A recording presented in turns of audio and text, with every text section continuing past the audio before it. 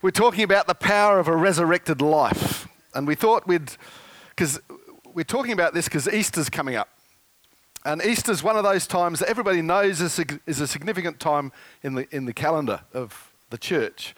But the trouble is that because it's significant, and I don't know about you, but the year is rushing forward at an incredible rate. It's that important thing that goes blip and it's gone. And so rather than have us forget about that sort of thing, I want us to actually spend a couple of weeks before Easter focusing on what it actually means to live in a place in history where we actually get to enjoy the resurrection power of Jesus Christ. And so we actually have power in our life to be resurrected people, to actually live in that power of resurrection. And so our theme for the year is exploring my strange Bible. And so I thought I'd better find a strange scripture to go with that. And it certainly is strange. It's Philippians 3:10 and 11. And it says, I want to know Christ, and this is Paul speaking, and experience the mighty power that raised him from the dead. And everybody thinks, well, we want that. Who wants that? Yeah. And then it goes on to say, I want to suffer with him, sharing in his death. Who wants that? No, everybody sort of doesn't feel quite so comfortable with that. So that one way or another, I will experience the resurrection from the dead. And so our aim over last Sunday and this Sunday is to perhaps demystify what that scripture is talking about, because it sounds pretty sort of good on one hand, bad on the other sort of thing. And we covered the good bit last week, knowing the power of Jesus' resurrection. And so this Sunday I want to unpack the idea of what it means to suffer with him, sharing in his death. And it sounds a bit intimidating. As a Christian, if I went up to you and said, and how are you experiencing Jesus' death at the moment? How's the suffering going? Most of us don't actually want to talk about it. And if we do, I don't want to hear it. Because, misery loves company a lot of the time. And so we're doing something a little bit different. If this is your first time here today, I don't know whether to congratulate you or to apologise, because this isn't quite how I would normally preach. But I'm going to get Vicky up a bit later, and we're going to talk about how perhaps suffering with Jesus has worked in our life. And that's a bit tricky, because I don't want to tell you about our suffering and make it sound as though I'm a martyr. And that, we went through some really tough stuff, and you just don't know how good I am. I don't want it to sound like that at all, at least not terribly much. And so it's more to do with our journey as Christians, because we came to the Christian faith quite late in our lives. We already had 2 small children. We were around 30-something. How old are our children? We were in our 30s. So we had a lot of changes that needed to be made in our lives, and so living in the power of that resurrection was a challenge for us. But the idea of suffering was something we were new to and perhaps didn't understand. And so God was actually very, very good to us, I think, in terms of how he handled the strain and the stress of some of the things we went through. And so today I just want to give you some idea of how to know whether you're actually suffering for Jesus or suffering because of your own stupidity, and how the first option is far more fulfilling. So the idea of suffering, especially in a Christian context, is a bit of a contentious area to get into, because we all have different ideas about suffering and how God uses it in our lives. One of the most common ideas about suffering that I heard when I first became a Christian was this idea of suffering in the wilderness. Having a wilderness experience was what I heard. We were wandering around in the wilderness until sort of God finally dealt with something. To me, that referred to option 2. I sort of feel that wandering in the wilderness is a choice that you make, and therefore it's your own bloody stupid fault. So let's move on from that. There's suffering persecution for our faith, and that is a real suffering, but I don't want to sort of harp on that too much this morning. There's things like illness, accidents, injustice, and death. that enter our lives that cause suffering. And I don't think this is what Paul's actually talking about here. They're real things in our lives, and they're real things we have to cope with, and our faith has to take on board when these things happen. And I'm sure there are other things you can add to the list. But what I want to talk about is the idea of going through trials to achieve something for the kingdom of God. I mean, Jesus died and rose again for a purpose. His purpose was the salvation of mankind. And so for us to join with him in that endeavour is to suffer with him and to share in his death and resurrection on the cross. And so I want to share that idea more in the terms of our favourite New Testament writer, James, who, of course, was a bit of a namby-pamby and sort of waltzed around things. He wasn't direct at all. And in chapter 1, verse 2, he says, "Dear brothers and sisters," that's you, "when troubles of any kind come your way, consider it an opportunity for great joy. For you know that when your faith is tested, your endurance has a chance to grow." Who doesn't give a stuff whether their endurance grows? I mean, come on, be honest here. But the thing is that when your faith is tested, endurance does grow. And it's not the only thing. And so from our experience, and Vicky's refused to tell me what she's talking about, and I'm fairly sure it isn't this because she hates it when I talk about this part of our church life. When we first started coming to church, I refused to volunteer for anything. Now, do not take that on board. We love our volunteers and we love people to volunteer as soon as they feel comfortable to. But I was so intrigued by the Word of God that I didn't want to miss a service. We used to have an evening and a morning service, or a morning and an evening, depending whether you're being Genesis or not. And we used to go to both of them so that I didn't miss out. And we used to drag our kids along to both of them, Tiny Tigers and other kids' events like that. But when I finally was persuaded to volunteer, my first act of volunteering was to actually publish the church Building Fund newsletter, because I was into that sort of thing, and so I did that. I used to have to borrow the church laser printer on a Saturday night, take it home, print these things out. And this is hard to envisage, but the laser printer used to take half an hour before it would print the first page, because of things were slow back then. And then if there was an error, you had to go back, do it all again, wait another half an hour. So it could be quite challenging, but I didn't really feel like I was suffering for Jesus in doing that. And I got involved in creche, which involved changing nappies, and I certainly did feel like I was suffering for Jesus there.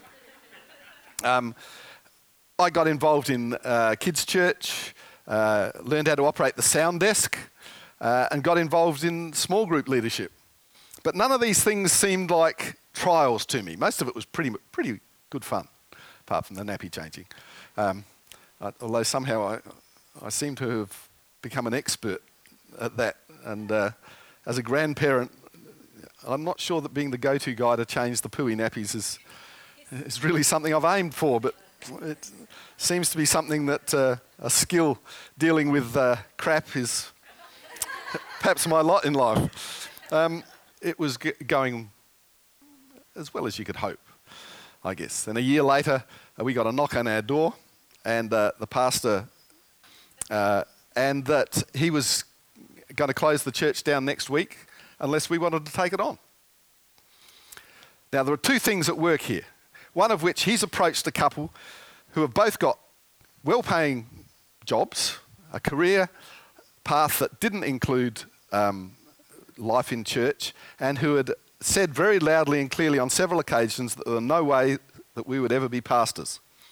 One, every pastor I knew sang on the worship team, and that was never going to happen. And two, Vicky said she was never going to be the pastor's wife. Now, neither of those things have actually come to pass. I've never been allowed to sing on the worship team, to which, Vicky was. And Vicky's never been the pastor's wife. She is an ordained pastor like myself. She is not the wife of the pastor. She is a co-pastor with me in the leadership of this church. She is an ordained minister and therefore is not in the back seat at all. I don't put her there because she drives in the back seat if I do. So she sits in the front and I let her drive. It's just, never mind. Okay, so you've got that. We did not want to be pastors. We did not feel called to ministry. We had no ministry training. We did not know how to run a church service. We were fools, if you like, to accept the idea that we could be pastors. And unfortunately, that's the sort of people God likes. On the other side of that, we had a visiting pastor preach at our church a month or so before that, who had dragged us up the front and prophesied over us. And the upshot of that prophecy was that at some point, he'd prophesied that we would take a leadership role in our church. And he stopped there and said, "There's more, but I can't tell you now." And so we'd gone home and in a blinding sort of flash, we'd had one of those Holy Ghost moments where we thought, oh, good grief. Our pastor's going to leave and we're going to take on the church. And that wasn't a happy moment. But we consoled ourselves by rationalising that this was probably a few years into the future and we had time to get ready. A month later, we get this knock at the door. So we knew that we had to actually take it on, even though we didn't know how to do it. I mean, I can still remember getting to the end of my first service and thinking, altar call, how do you do those? Okay, let's make it up. And we did. We made stuff up as we went along. We'd moved into this building on the 1st of April, which is, always told me God had a sense of humour. We used to do things like one week we'd have our service facing this way and the next week we'd actually have the band up that end of the hall, just for a bit of variation. Sometimes we'd have them down that side and we'd come in through that door there. Because I thought variation was good. I didn't realise it was upsetting people right royally. All this change. I thought it was great fun. And we were experts in church growth when the first Sunday we took over, 40 people turned up. And so we'd grown from 150 to 40 again overnight. And this is where the suffering began, because those 40 people rallied behind us. And every one of them said, "We are with you. You know, we can see why God's picked you for the job. This is wonderful. We're right behind you." Never get excited if people say they're right behind you, because they're usually about 100 miles behind you. 20 of those people never turned up again. The next Sunday, they were just gone. And so that was the first of the arrows, I guess. And it took a long time for us to get a handle on it. As soon as we took this on, I lost my job. So our income was compromised. And things happened which sort of made life quite difficult for us. But the interesting thing was that none of it actually mattered. It didn't mean that we weren't stressed. It didn't mean that we didn't struggle with what we were doing. It didn't mean that there wasn't uncertainty, that there weren't struggles to face, that we didn't get hurt and all of this. But because we knew that there was something God had planned for us, we were able to get through it. Now, looking back on it, that seems a trite thing to say. But I want to encourage you, if you're going through crap, if you're going through stuff, if you're trying to move forward and it seems hard, you need to search your soul and say, look, is this something that God's brought me to? Is God in this somewhere? Because if he is, it doesn't matter what you're going through. It isn't going to take the pain away. It isn't going to make things difficult. It doesn't mean you're not going to have to get on your knees and think, please God, how am I going to get through this? But it does mean that you know that you're actually suffering with Jesus on the cross for the things that he wants you to do. Now, if you're suffering and you know that it's not from him, stop it. Do something else. Change. But if you've got that something in your heart, which you know, I mean, God hasn't spoken to us since in that same way. He said, be pastors of this church. And every so often we ask him, do you want us to leave yet? And he says, no. Well, he doesn't. He does nothing. And that was actually one of the most important things. I mean, at the beginning of this month, we celebrated 22 years in this building. And the biggest obstacle we had in the first 5 years, people asked us that very question, when are you leaving? Because they'd been let down by so many people. That part of the success of this church is basically that Vicky and I just stayed. We didn't even have to be any good. We just stayed, and let me tell you, we weren't. Some people would say we're not even now.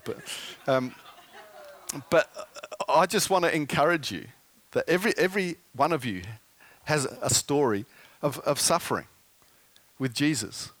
And the only difference between a successful suffering and an unsuccessful one is whether you've actually held on to your faith. And you can hold on to your faith if you know that that's what God is planning for you. So be encouraged. God doesn't take extraordinary people to do the jobs that he wants. He takes people who do the little bit extra. And that's all we did. He asked us to do that little bit extra, and we just kept doing that. And we learned along the way, and we got some teaching and training along the way. But the only thing that God saw in us was a foolishness to say, yes, Lord, pick me. Would you like to come up? I think the key's in the title, The Power of a Resurrected Life. And, you know, the power is there for us. The scriptures tell us that. But the power's there to make the lights work. But we have to actually switch the switch. The power's there, but if we don't go and flick the lights on, nothing happens. And I think that all that Chris is talking about is that we are actually responsible to live in that resurrected life that we've been given. It's really, really easy to look at other people or to blame circumstances, blame others, blame all sorts of things. I mean, even as pastors, we get, you know, people, believe it or not, none of you beautiful people who are here, of course, but, you know, we'll get people come and maybe they've been away for 2 or 3 weeks from church and we haven't personally rung them.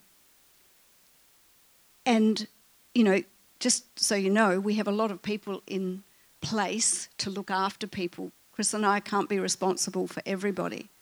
But then they can come to us and say, you didn't ring us for 3 weeks. This is a terrible church. We're leaving.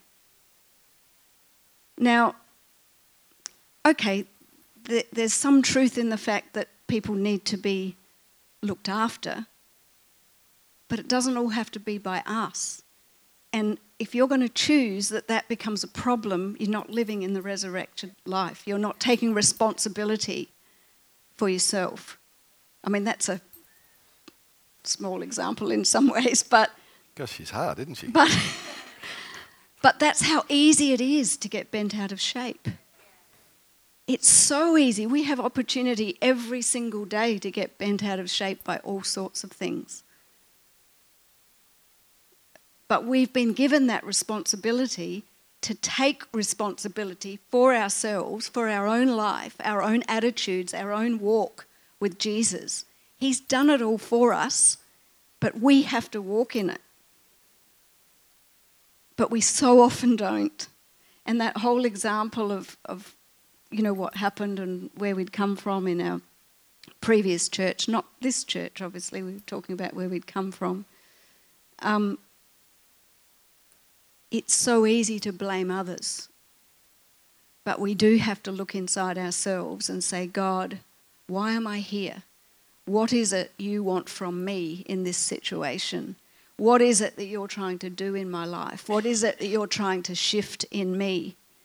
It's about taking our eyes off others and our circumstances and actually putting them back on ourselves and putting them before God.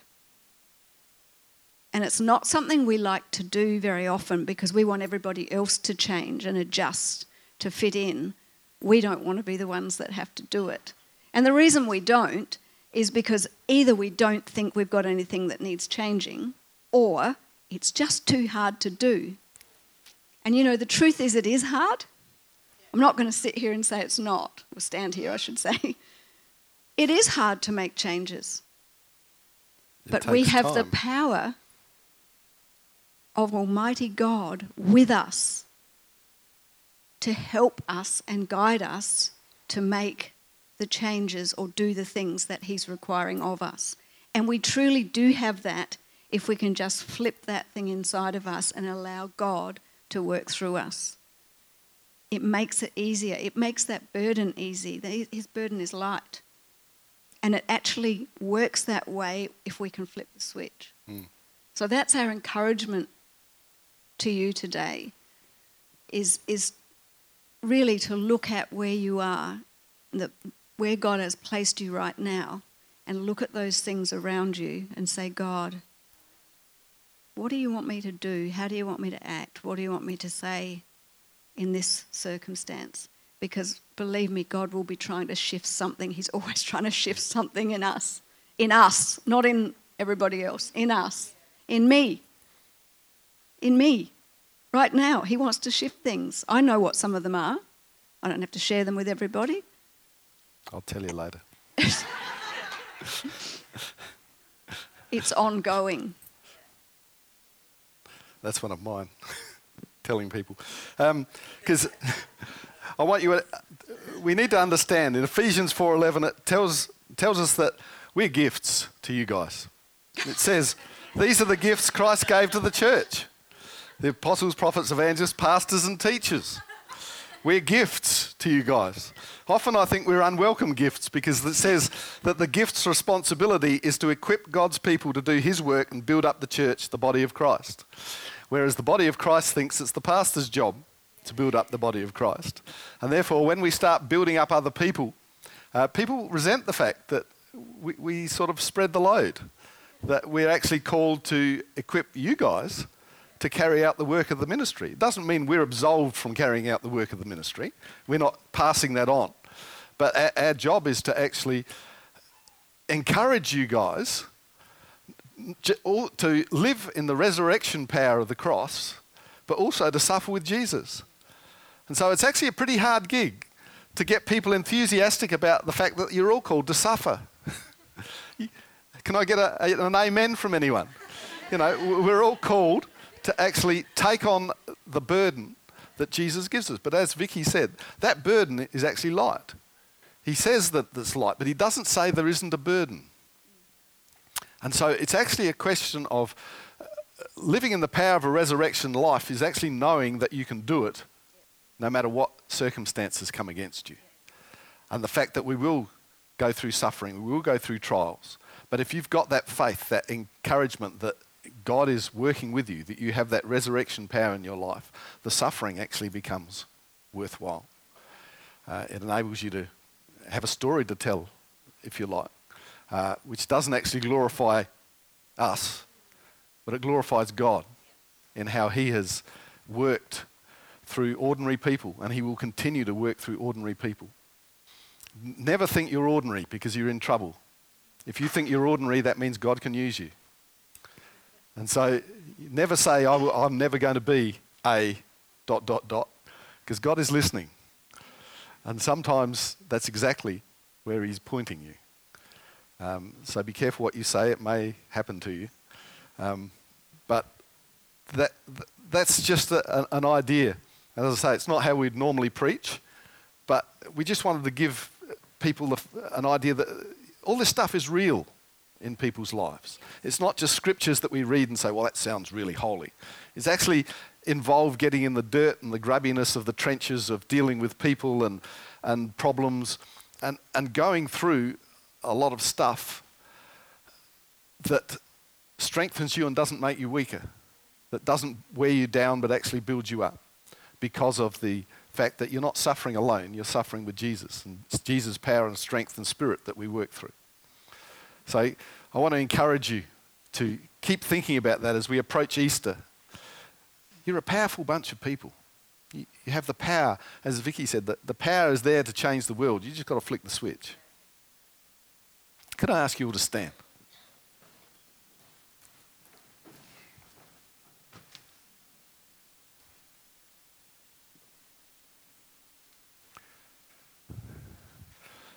Who here is an ordinary person? Good. If you're not, I'm not going to pray for you. But I want to pray for the ordinary believer, because we're all ordinary believers. And the thing that makes us different is that spark of the Holy Spirit. The extraordinary comes from God, doesn't come from us. And so, Lord, I pray right now for the presence of your Spirit in every single soul, every single heart, every single mind in this place. I thank you that as we step out in our daily lives, that we know that we have you at our side, that the trials and the struggles that we go through are part of building us as believers, building us as apostles, teachers, pastors, whatever it is we're called to do. Dinner party hosts, crew, preachers, welcomers, hospitality people. They're all things that we can undertake in our lives to be with Jesus in his suffering, to take part of the power of a resurrected life. And so, Lord, I pray for that touch of your Holy Spirit on every single person here. In Jesus' name, amen. And while you're just standing there, I just want to ask, if you've never invited the Holy Spirit into your life, if you've never said, look, I want to become a follower of Jesus, I want to cast away my old life and start a new one.